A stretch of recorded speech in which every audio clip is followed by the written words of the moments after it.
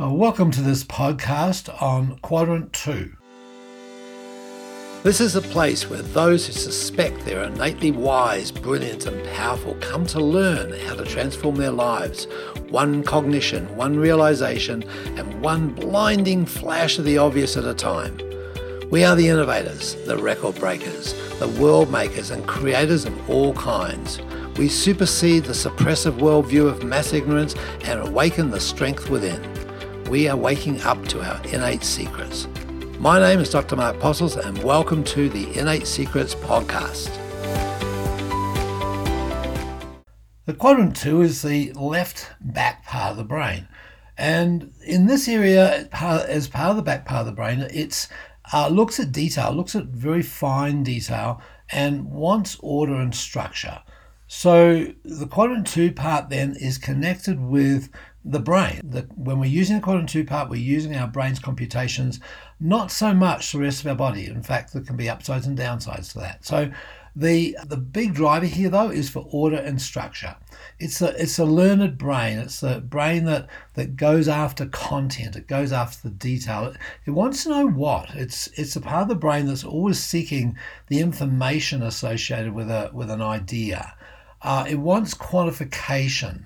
And because it's on the left side of the brain and tends to reference the past, it looks for tangible science. It looks for what is the evidence. This is a home of evidence-based science.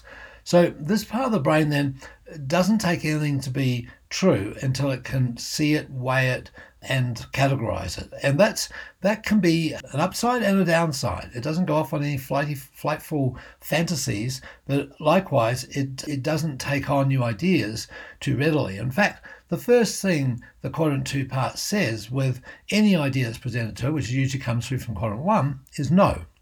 No, it can't be done. No, we haven't done that. No, we've never done it before, or we did it before and it didn't work. So that's the essence of the Quadrant 2 part. It's a great leveler. It's about making sure that we're safe and secure. And that's the back part of the brain. It wants to ensure that our survival is in place.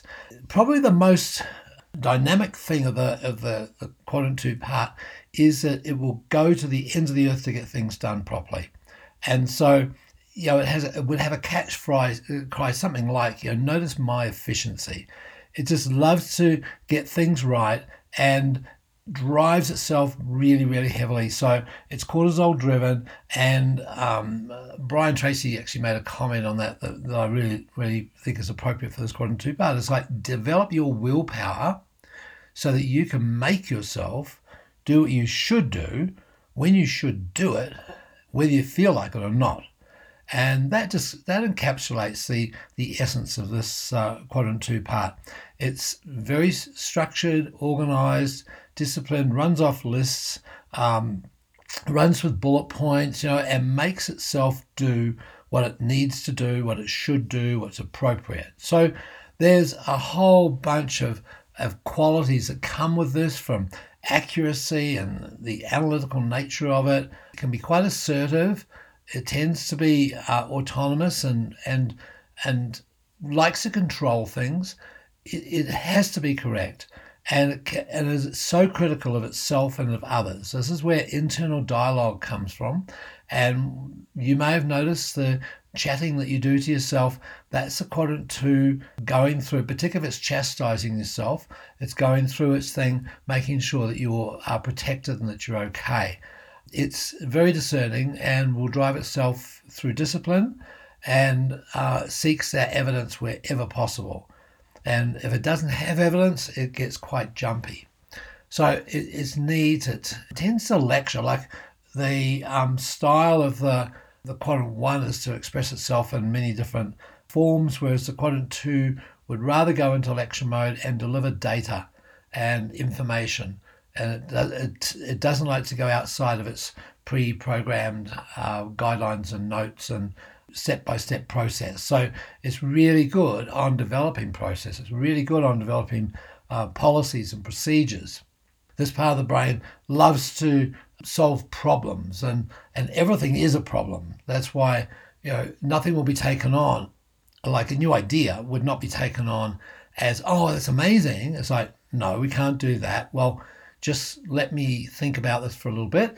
And it often will come back and say, okay, well, I'll concede to that idea being pursued, provided that this, and this happens. So it's quite conditional with its settlement on a given direction. So this steady, structured, stable part of us is such an essential point because it takes a plethora of information and consolidates it down into workable constructs. Now, on the negative side, that when the quadrant 2 is in the extreme, it is very nitpicky, and that is it picks problems in everything. It's a problem generating perfectionist, probably is probably true to say, in that when that gets in full flight in its extreme.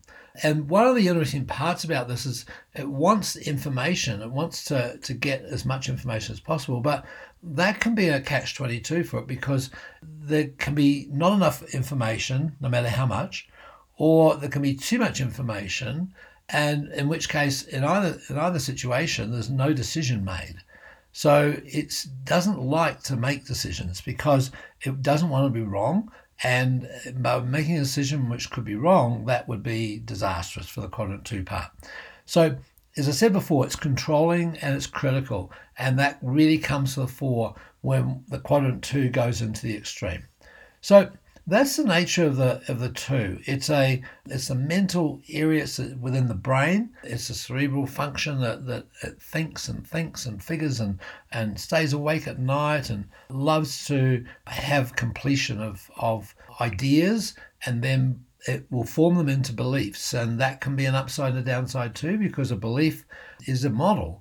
The question is the belief useful? And because the quadrant 2 doesn't always look at the bigger picture, it can have a belief about something that's totally so not useful that it's taken it to be true, and will argue to the end of the earth with regards to this. And we'll be discussing things in subsequent podcasts around the interface of voids and values, and then the personal laws that are created from that. And we all have personal laws that are held in that quadrant 2 part about this is how life is. This is my position on whatever, you name it, whatever, money or finances or relationships or traffic. I mean, it's just anything that you care to name. We can have a personal law on that we've haven't chosen to challenge anymore, even though it's a quadrant 2 function. So it's a fascinating area, and as we know, thoughts and physiology change form. We have 50, 60,000 thoughts a day, and the quality of those thoughts has a direct impact on the quality of our physiology and the results that we get. So this is the quadrant 2. It's an essential part of the innate functioning within our brain. With an idea, present it to it, it has to make sense of that idea, and then it can pass that idea on to the quadrant 3 part, which we'll discuss next time. So until then, I'm Dr. Mark Postles, and great to be with you here on Innate Secrets.